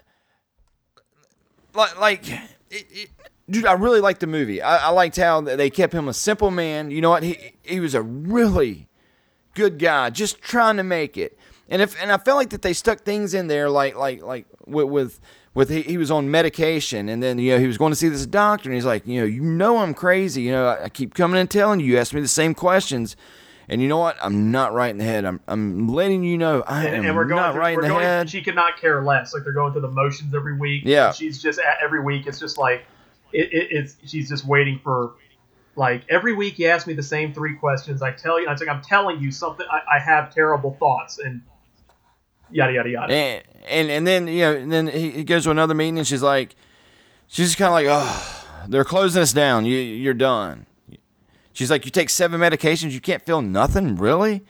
On the first visit, and then he comes back and she's like, we're closing down. And he's like, well, how am I going to get my medicine? She's like, ugh. And medicines do a lot of great things. And I know, Ted, sometimes you get overwhelmed. And there's, say, like a medicine that you take. And like I take a medicine for cholesterol and blood pressure. And if I get a headache. And medicines really do a lot of good things. I've got family members that take medicines. And they're like, you know what? It saved my life. It saved my marriage. It saved my home. Me taking a simple pill. Yeah. And I think there was so many lessons to be learned in this about just somebody simply not being able to take a pill and going off the deep end. And then, this guy was such a flower of a person in the film, trying to make people smile. And he told people, like, my mom said, if there's anything I do in life, make somebody smile. And that was his agenda the entire movie, was to make someone smile. Right. Well, whether it be in a comedy club or a kid. The scene where he actually says that line, though, he imagined. Like when he's on the talk show in the audience. Yeah. That was all in his head. But his mother still, you can still argue his mother probably did tell him that. Yep. Because all the way through the movie, you see things in the movie like this girl he wants to talk to. Well, he ends up having sex with this girl and going out. It's Domino from Deadpool. Yeah. Yeah. Yeah, you're right. And it's like, he worked out with the girl and all this, and then you're really feeling good about it. And then come to find out, this girl comes up to him and is like, who are you? I mean, it was him not taking his medicine. He was going crazy, but the movie took you along with it. You were going crazy with him because anything was a little weird. You believed it. You didn't think anything was weird with that girl when I thought it was weird right away. You're like, were you outside? It doesn't make any fucking sense because he meets her randomly in an elevator and they share like one word, and then he literally stalks her to work. Like, literally stalks her. She questions him. And then she comes to his door, which was all imagined, and she's like, did you stalk me today? And he's like, yeah. And she's like, oh, that's kind of cool. So he's like, do you want to come to my show? She's like, yeah, I'll come to your show. And then like he comes back home and he's got clown makeup and blood all over his face, and he just barges in her apartment and she wraps her arms around and they start kissing. You're like, this doesn't make any sense. This girl would be horrified by this fucking weirdo. It doesn't make any sense. And then you have the explanation of what's happening, and then it does make sense. But there's no way that girl would have liked him at all. Like she's actually charmed by the fact that he stalked her all the way to work. As far as even got on a train and followed her. I questioned it then, but I went with it. Yeah.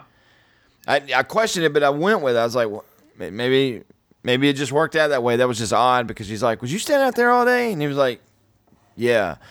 And like you said, it was an awkward moment. But the thing that we didn't know, whenever you're watching the film, whenever you're watching the trailer, he kept doing this laugh over and over and over. And you're like, is he practicing to be the Joker? Is he doing this? Well, when you watch the film, he has a sickness. It's like Tourette syndrome, but it's the laugh. Yeah.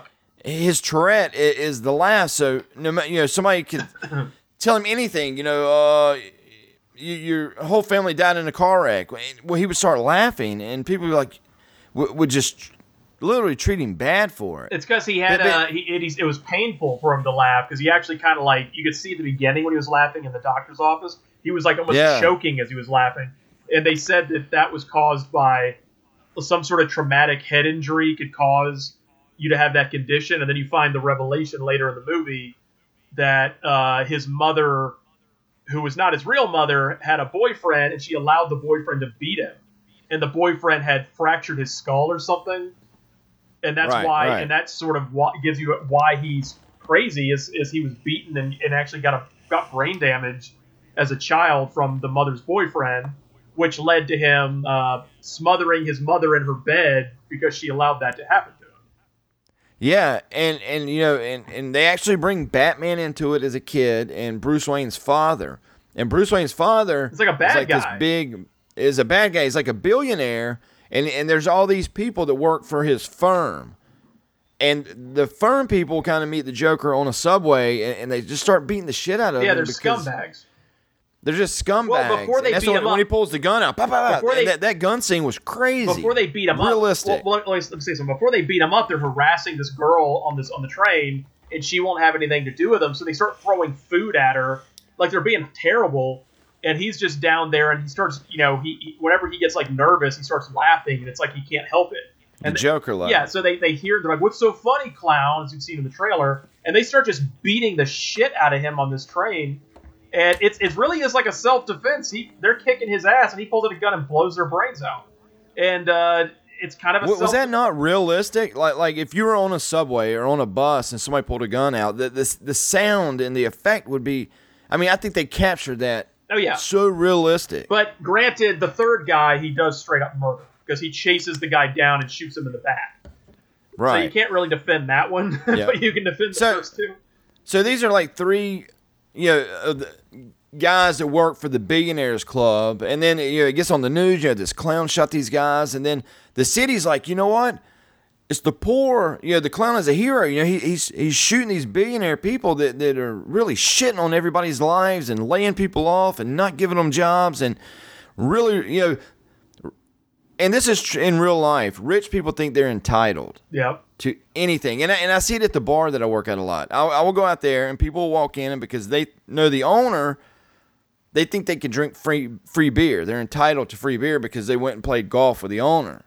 Well, then the management's like, no, here's your tab. I see things like that a lot. And where I live at, it's where they have the golf tournament here, but I grew up beside that. So I went to school with a lot of Ivy League kids, and a lot of them think they're entitled to anything. Yeah. You know what? I would never walk in a Walmart. I would never walk in a Kmart. I'm entitled to everything. You know, I'm just better than you. But nobody knows who shot these three guys that worked for Bruce Wayne's father. They had an eyewitness that saw a clown fleeing from the scene.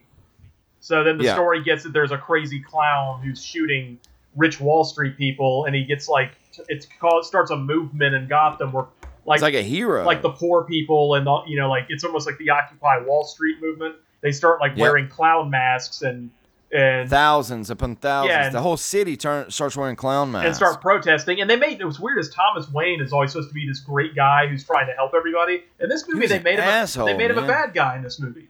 He's an asshole, and he's running for mayor. And he goes on TV and says like all these people you're all a bunch of clowns. He calls that the protesters that. So then they take on we're all clowns as their motto. And in Joaquin Phoenix, no one knows he's the guy that killed the dudes. They just know some guy in a clown face did it. And he starts to see people randomly in clown masks. And that's when he's like, no one knew I existed my whole life. Now people are starting to notice me. You know, and he starts to feel the power of, because his whole life he's wanted to be a stand-up comedian and have people applaud and people look up to him. And through this murder he did, he's finally getting that. And I like the scene after the murder. He runs away and he goes into that like abandoned bathroom. And that's where you have that amazing scene where he starts dancing, doing like the slow dance. I thought that was a great scene. It was really good. One thing that I liked around that era is his mother had told him, you never met your father. You never knew your father. Your father is whatever whatever Batman's dad's name is. She's like, that is your dad. Well, he only learned that because his mother is like writing a letter. Like she keeps writing letters to Thomas Wayne and saying, Thomas, I worked for him for years, and he loved me, and he would never let us live in squalor like we do. And and he says someday he's gonna come and help us out. So every day the Joker's having to like mail his mom's letter to Thomas Wayne, then he's checking the mail every day to see if he's replied. Thomas Wayne, and then one day he finally is like, you know what, I'm going to read what the hell my mom's writing to Thomas Wayne. So he rips the letter open and reads it, and it's her saying, your son Arthur needs your help, and blah blah blah. And he realizes that.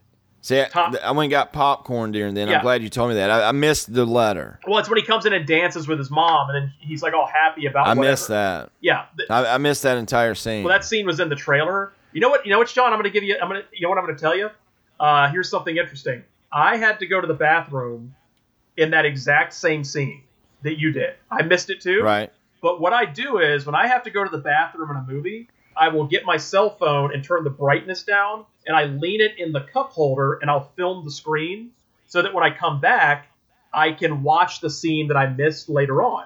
So I actually have the scene you missed if you'd like to see it. It's on my phone. Yeah, text it to me. I'll text it to you, coincidentally. But I watched it later. But he gets the letter that says that, and he just goes crazy. And that's what leads him to go marching over to Thomas Wayne's house to try to talk to him. Yeah. And he runs into Bruce Wayne, who he thinks is his half-brother. Yes. So you see Batman. We know it's Batman. And they won't let him in the gates. And then they go to this play. There's a play downtown. There's riots going on. But Thomas Wayne is going to this movie or film or something.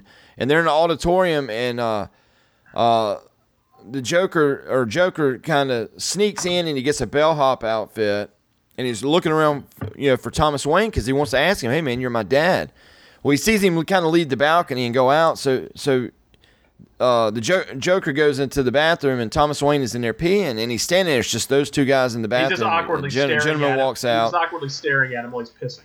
Yeah, and he comes out, and the guy that played Thomas Wayne played a real good elite rich guy. He really had that power. That was supposed to be Alec Baldwin. He was cast, and then for some reason he backed out. Dude, Alec Baldwin. That's who I thought should have been. I was like, man, this dude looks like and is acting like Alec Baldwin. I swear to God, dude, I thought that.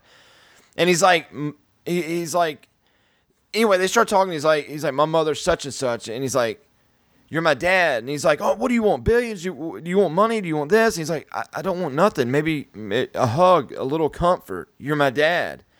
And he's like, that's bullshit. He's like, you were adopted. He's like, your mother's a liar. She's a crazy woman. That's why she was put away. And you were adopted. And he punched him, and his punched the Joker in the face. And the way they filmed it, I was just like, man, that looked like that hurt. Yeah. And So he ends up going to the crazy house where they said his mother was. Which is Arkham Asylum. Arkham Asylum, and they have like the little microfiche files, and he ends up stealing them. It was a fight scene there between the guy working at the asylum, and he ended up getting the stuff, and he looked it up, and sure enough, he was adopted. His mother had been lying to him all that time. Yeah, and she is crazy, I guess, and Thomas Wayne's not. Thomas Wayne couldn't be his dad because he was adopted. Because he was adopted, and he ends up smothering his mother over that. Yeah, killed his mom. But he also reads in the file that's where he learns that one of the reasons she was put away is because they were abusing him as a child. He'd forgotten about it all, I guess. They were abusing him, and they found him tied to a radiator with his head cracked open or something. Yeah. And he realizes that's why he's crazy, and that's probably why he has that laughing condition. It's because the mom and the boyfriend were abusing him. And there's also people who said... It's a deep movie, people man. have also it's a said, really deep movie. Like his mom was kind of keeping him... theorized his mom was keeping him medicated all those years to kind of... she needs him to, like, basically be there for her. And she was kind of the one keeping him medicated. And when the medication stopped is when he kind of became his own person. And he's like... And he killed her. And that's when he has the great line that... I love the line. He said in the trailer, he says... he's like, I haven't... He says, I've not been happy 1 second of my entire life. Not one moment have I been happy. But he says, I used to think my life was a tragedy. Now I realize it's a fucking comedy. And then he kills his mom. And I thought he has a lot of good Joker lines in it. It did. But even me and you talking about it, I have the unlimited movie pass, so I'm definitely going to see this movie again. But this is a deep fucking movie, man. It is. I mean, it really was a deep movie. I mean, when this movie first came out, I said, I don't want nothing to do with it. This looks dumb. I'm tired of seeing the trailer. Like a week ago, you were saying you had no interest in this movie. Yeah, and I was going to a lot of movies lately with the unlimited Regal Pass. It grew on me. I was like, you know what? I don't want to see the movie. And it really just blew me away because... Yeah, it's kind of one of the movies like you don't know what it's like in somebody else's life till you walk in their shoes. It was almost like walking in someone else's shoes that just tried to be happy in life, and it was just shit on, man, in every way. I felt bad for him. And that's why you feel sympathetic for this Joker, like the whole way through the movie, even when he's doing bad things. Like at the end of the movie, when he's standing on the car, he's done all these horrible things, but you're kind of in a weird way happy for him, Because this is all he wanted was for people to love him and attention, and he really gets it at the end, and everybody's cheering, and he's up there on stage like dancing and raising his hands up, and he does the famous blood smile. But Tiger Claw said something we got to talk about, which is the scene which we're going to talk about. And all right, there was a late night show that him and his mother watched. It was like Johnny Carson. Yeah. You know what? We hear our parents talk about Johnny Carson. I don't think David Letterman and Jay Leno and Fallon and all that captures what Johnny Carson was. Johnny Carson was like the show that the Beatles come on, the Ed Sullivan Show. It was like it was a family event at night or on Sundays or whenever Johnny Carson come on. It was an event, and him and his mother always watched this, and he always imagined. There's a scene to where he's in the crowd and they call him out, and he gets to tell the talk show host, which is played by Robert De Niro. His name's Murray. He gets to tell Murray about how, my mom just told me just to be nice in life, and it's good. And Murray invites him on the stage and whispers to him, you know what, I really like you, man. You're a really good guy. He actually says, he's like, if I had a son, I'd want him to be just like you. Yeah. And it was in his crazy thoughts. And you kind of know that at the time because they go to it, then they zoom back and he's sitting on the couch. And you know then that it was just kind of his thoughts. But he really looked up to this guy, and he really wanted to be a comedian. So he went to a comedy club, and when he told that one of the dumbest jokes ever, but he had one of his laughing fits. He had a laughing fit. And he couldn't get the laughing fits. So he started watching. Yeah, he couldn't stop laughing, so it ruined the act. So he was watching the late night show, and his mom wasn't in there. He was giving her a bath, and he stepped out, and he saw the show was coming on, and they start talking about this comedian. And they're like, "Well, roll a clip." Well, they show the clip when he's in the hospital after his mom falls or whatever happens to her. He's in the hospital. Yeah, with his mom. Yeah, that's right. He was in the hospital. But they start rolling the clip, and he just brightens up. The Joker brightens up so much, and he's like, "Wow, man, that's me on TV." Murray's going to show my clip. Yeah, Murray's going to show my clip, and they're showing it, and all of a sudden he just does a David Letterman on his ass. Like, look at this dumbass type comment. And he makes fun of how bad his act is, and he shows another clip and makes fun of how bad then they show another. What, all of a sudden he gets a phone call, and it's a lady, and he's like, I'm from the Murray Show, and he's like, we're getting so many requests day after day after day for more of your clips. We got to get you on the show. And we had talked about how this show was going to end, and we were kind of right. Yeah, I thought that. Like, we pretty much nailed exactly what happened. And then on his journey to be on the late night show, he agreed to do it. And he has a great scene, by the way. They basically did what somebody said Ellen DeGeneres. I like Ellen DeGeneres, but she does do this, where she'll like show a clip of somebody doing something dumb and make fun of them, and then she'll invite them on the show and act like all nice, but she's really just making fun of them to their face. Yeah, and she kind of does that, and that's what they say. We got your clip blew up. People just think it's like so bad, it's good. It's like Tommy Wiseau, it's like. So bad, it's good. We'd like you to come on the show and like do some of your act on the show so we can continue to make fun of you to your face because it's good ratings. So they have this great scene where he's actually like playing clips of the Murray Show, and he's practicing walking out like a guest through the curtain and sitting down. And you realize his plan. He has a joke. He actually writes a knock-knock joke, and his plan is he's going to go on the Murray Show, walk out, he's going to tell a knock-knock joke, and the punchline is going to be that he's going to blow his brains out on the Murray Show. He's going to shoot himself. He's going to shoot himself, and that's going to be the punchline of the joke. He even practices it where he gets the gun. And live TV. Yeah, he practices it and puts the gun under his chin and fires, and it's empty, but they show him practice it for like 5 minutes. Yeah, how he's going to fall after he shoots himself, everything. I mean, like to a T, and you're like, wow, man, this is pretty powerful. Yeah. So the build-up is, on his way to the Murray Show, he's on the run from the cops. He may have killed some people. He's become full Joker by this point. He's in the full makeup. And that's when he does the dance down the steps, where he's splashing the water up. He's on his way. Hair's wet. He's on his way to the Murray Show when he's doing the dance. He's so excited about the Murray Show. So when he gets to the Murray Show, there's a guy that's with Murray. My understanding there was a guy like this with Ed Sullivan all the time. A guy that would make sure that Ed Sullivan stepped right, looked right, said right, agreed to all the right things. And Murray had one of these guys, and he's like, and he shows up in the clown makeup, and he's like, no, we can't do this, Murray. No, pass. We'll fill it with something else. He can't be on the show. And Murray's like, no. He said he can't be on the show in the clown makeup because we've got, all these crazy people running around with clown masks. And he says, oh, Murray, this has nothing to do with that, I swear. Like, this is just part of my act. And he kind of convinces them. And then he also, And he says, because you called me Joker. And he also had written in lipstick on the mirror, he wrote, put on a happy face, which is a famous Joker line. But he said to Murray, because when Murray had shown the clips and made fun of him, he's like, look at this Joker. Oh, my God. So he said, Murray, when you bring me out, can you introduce me as Joker? Because that's what you called me when you were making fun of my clips. So he's like, oh, yeah. So he gets the name Joker from Robert De Niro because he said Robert De Niro used the name Joker to make fun of him. And he's like, could you call me Joker? Now, the 10 minutes of whenever, and the scene is like they're going I love it. They're going to pull the curtains out, and he's sitting there and he's prepping. And we saw it in the trailer. You got the rainbow color curtains and the two people doing the weird dance behind backstage, getting ready to come out. Yeah, doing the And there's 10 minutes in this movie to where I think he knew who he was. And you know what? He was, like you said, he was full Joker now. You know what? There was no sickness. There was no nothing. This is the Joker. Before he comes out, you got to set up one thing, too. There's a great shot. This movie has a lot of amazing shots of the Joker. There's a shot where he's standing backstage, and he has his arms crossed, and he's holding a cigarette up, and he's just staring. Because what it was is, it's the moment where he decided he was going to change his plan.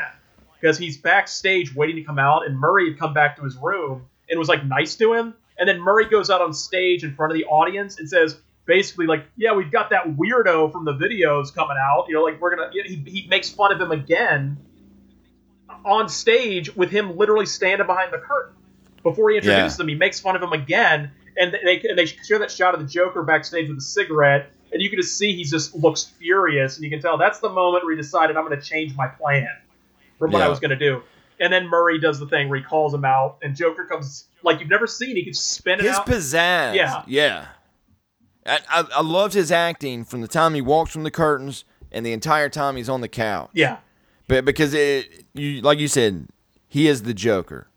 He's very flamboyant. He's not acting anything like he's acted the entire rest of the movie. He didn't think about what he was going to say. He didn't worry about the laughter. It was like a zen was over him of evil. And it was like, for the first time in the whole movie, he's completely in control. Like he's become the Joker in this scene. But you're almost cheering him on. You're like, I liked his act. Yeah, I liked his acting there. You know, if the guy got Freddie Mercury Academy Award Male Actor of the Year, I'm telling you what, this dude has got to get it this time. You know, he does. I remember watching the Academy Awards for whenever he was in Gladiator, and I was so stoked. I was like, man, there is no way he's not going to win this. Man, his acting in Gladiator was phenomenal. Yeah, it was. And you remember whenever they didn't call his name, that dude jumped up with so much joy clapping for the other person. He was so happy for the other person winning.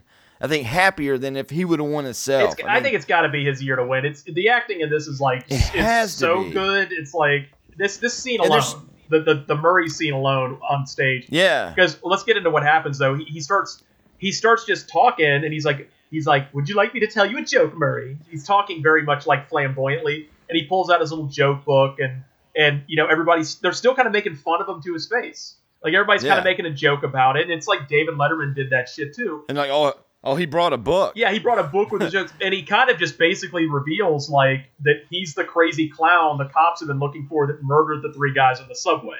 He just says it, and Murray's like, "Wait a minute, what'd you say?" He's like, "I'm the guy who killed the three guys on the subway, Murray." And Murray kind of like, they think he's joking, and then they realize he's not. This guy's really admitting on live TV he's the one that did this, and Murray starts kind of getting very upset and starts being meaner to him, and they get to kind of argue. So why would you do that? Why would you kill these people? Yeah. And he's pretty much like you know what? They're pathetic. They're the scum. They're the people that spit on the average man. You know, I don't remember the speech at all. He basically said the same thing. Word for word. They said the same thing Heath Ledger said to Aaron Eckhart. He said like, you know, it's like these fucking 3 asshole scumbag Wall Street people were shot dead, and y'all have done nothing but talk about it for weeks. Like, that's all you've talked about. He says, but if someone like me died face down in the gutter, you would not give a shit. You wouldn't care. No one would care. And he's talking about the hypocrisy of how someone like him just doesn't matter. But it was true. But these 3 realistic, true scumbag Wall Street guys who were abusing this woman on a train and beat him up they have been crying about it for weeks. And finally, the great moment in the line. Is he's getting madder and madder and madder, and you can actually watch this clip on YouTube. By the way, people have leaked it. But the Robert De Niro says, he's like, "You're really it's like a bunch of cops got beaten up today because of you. Someone died today because of you." And he kind of raises his hand. He's like, "I know." He's like so happy with himself. And he says, oh, and he says to Murray, and he says, "People are awful, Murray, and you know what? You're awful too." And Murray goes, "I'm awful. Why am I awful?" And he says, "Because you played my video. You made fun of me. And now you've invited me on your show so you can make fun of me again." He basically says, and then they get to yelling, and Murray's like, "Call the police," starts yelling at his people off stage to call the police. Still live TV. And the Joker just finally screams. He's like, "I've got another joke for you, Murray." And I know the exact line, because I think it was in the comic. He says, "What do you get when you cross a mentally ill loner with a society that like throws him in the garbage and treats him like trash?" He says something like that, and he says, "I'll tell you what you get." And then he just yells, "You get what you fucking deserve!" And he pulls out his gun and he blows Robert De Niro's head off on live TV. And and he's just sitting there kind of twitching in the chair. And it is still live TV before it cuts out. And it is a brutal, like, they cut to this wide shot, like what you'd see at home, and he just fucking blows his brains out. And it's amazing. It's like the greatest Joker scene ever filmed, I think. But you're so drawn into the movie, it was like watching real shit. I mean, I was like, I was speechless. And the audience is screaming, everyone's going nuts, and he gets up, and then he shoots him again, and then he starts dancing on the stage, and then he does kind of the typical Joker thing, runs up to the camera and goes, "Well, everybody, that's it for our show. Good night from the Murray Show." And then they cut him off. So then it cuts off, but everybody saw it on live TV. Yeah. And then all the news reporters there, he didn't try to run. The cops arrested him. Yeah. They put him in the back of a car. But everybody sees on live TV where he's at, where the thing's leaving, where everybody in the city's on his side. Yeah, and like a riot's broken out over what he did because all the crazy clown people have taken to the streets and they just... Yeah. And he's in the back of the police car and the cop is like, so are you happy with yourself? You're the one that caused this. And he's like, it's so beautiful, isn't it? Oh, he's so excited that he's caused this mess. But when he's in the police car, what they don't realize, it's almost like putting someone that raped someone's 5-year-old daughter, you put them in a car and you tell all the family members he's in that car because it was broadcast on TV. You know, everybody knew the street,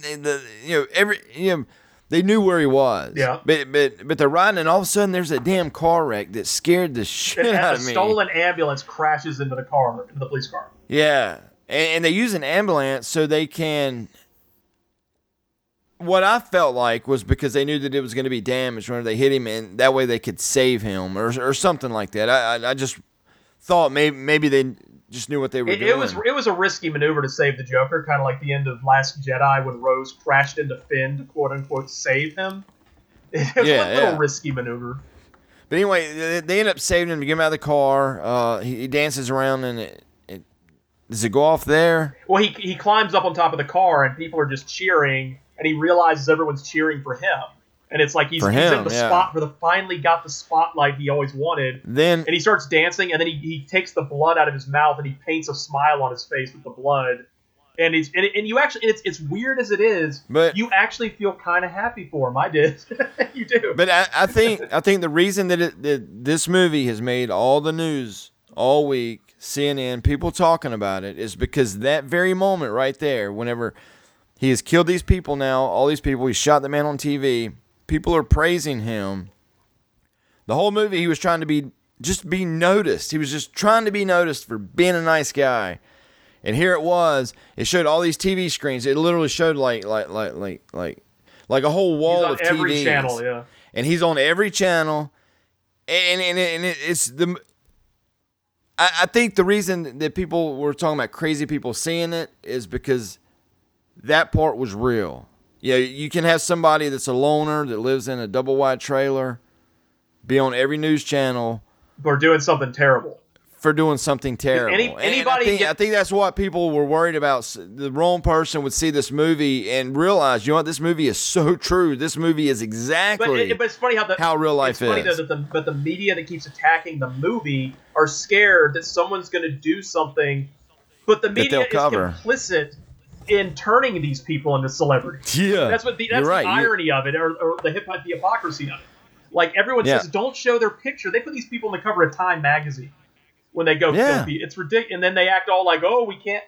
But it's also because he motivated. They're the fuel to the fire. He inspired violence too, because the big part of the movie at the end is it shows this riot's broken out, and you see the Wayne family coming out of a theater, and you know it's going to happen. The whole movie, I said, yeah. And they start trying to get out of the riot, and they duck down an alleyway to try to get away. And a guy in a clown mask follows them, and he walks up and he pulls a gun, and he actually says exactly what the Joker said to Robert De Niro. He says, "Hey, Wayne, you get what you fucking deserve," and he blows the mom and dad away.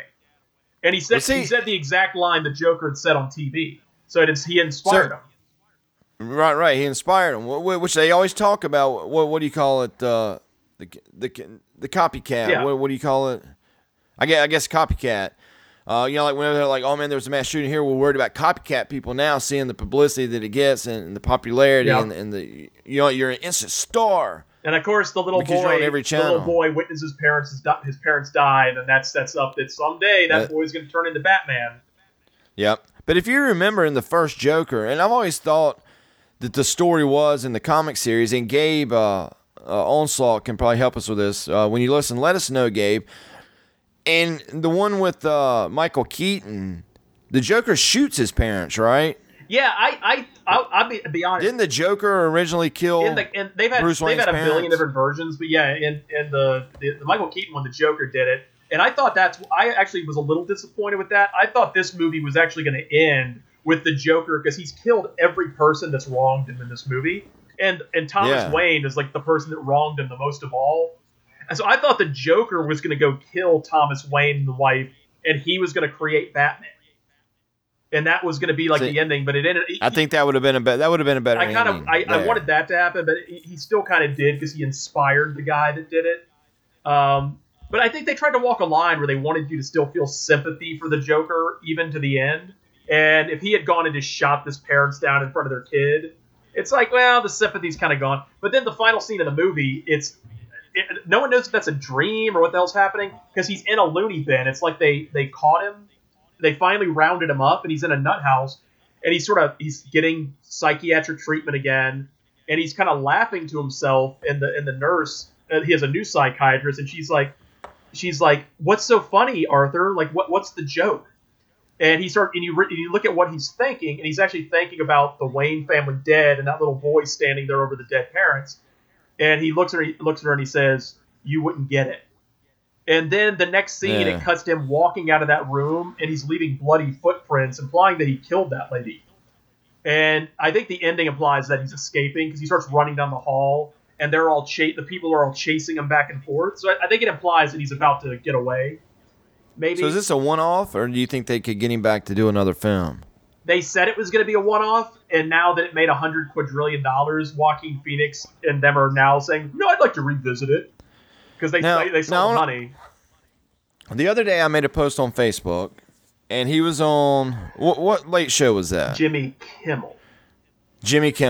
And Joaquin Phoenix was on Jimmy Kimmel, and it was just an awkward interview altogether. And there was something that happened on the interview that just literally pissed me off. I went and got my son out of his room, and I brought him down. I was like, "What's this shit right here? What just happened?" And Jimmy Kimmel was like, "You know what? We got a reel to where a blooper reel, and we're going to play and see what you think about it." And it was a cut scene to where the director kept calling him Cher or something like that. And he lost his mind backstage. I mean, behind the scenes. Yeah. And he's like, dude, and he was just kind of like, dude, I really, I feel I'm uncomfortable now. I don't know what to say. He's like, that's so supposed to be private. And it went on for a couple of minutes, and then all of a sudden the interview ends, and Jimmy Kimmel was just kind of laughing at him, and it was the most awkward interview ever, and then it went off. Well, I mean, there was nothing, but come to find out, that was him acting, and it was all a prank. Well, you know what Joaquin Phoenix should have done? You know what he should have done? There were 20 stories on news. I saw it on the news the next day. People mad about this, but it was all fake, right? I heard it was fake. Joaquin Phoenix, what he should have done if Jimmy Kimmel was making fun of him on that talk show, he should have said, "How about a joke, Jimmy?" This is what happened. Yeah. And then he should have blown Jimmy Kimmel's brains out live on air, just like he did Murray. Did you watch the actual clip? Yeah, I did. I didn't get what was even happening in the thing Jimmy Kimmel showed. It was just he's just sitting at a table with his face is painted.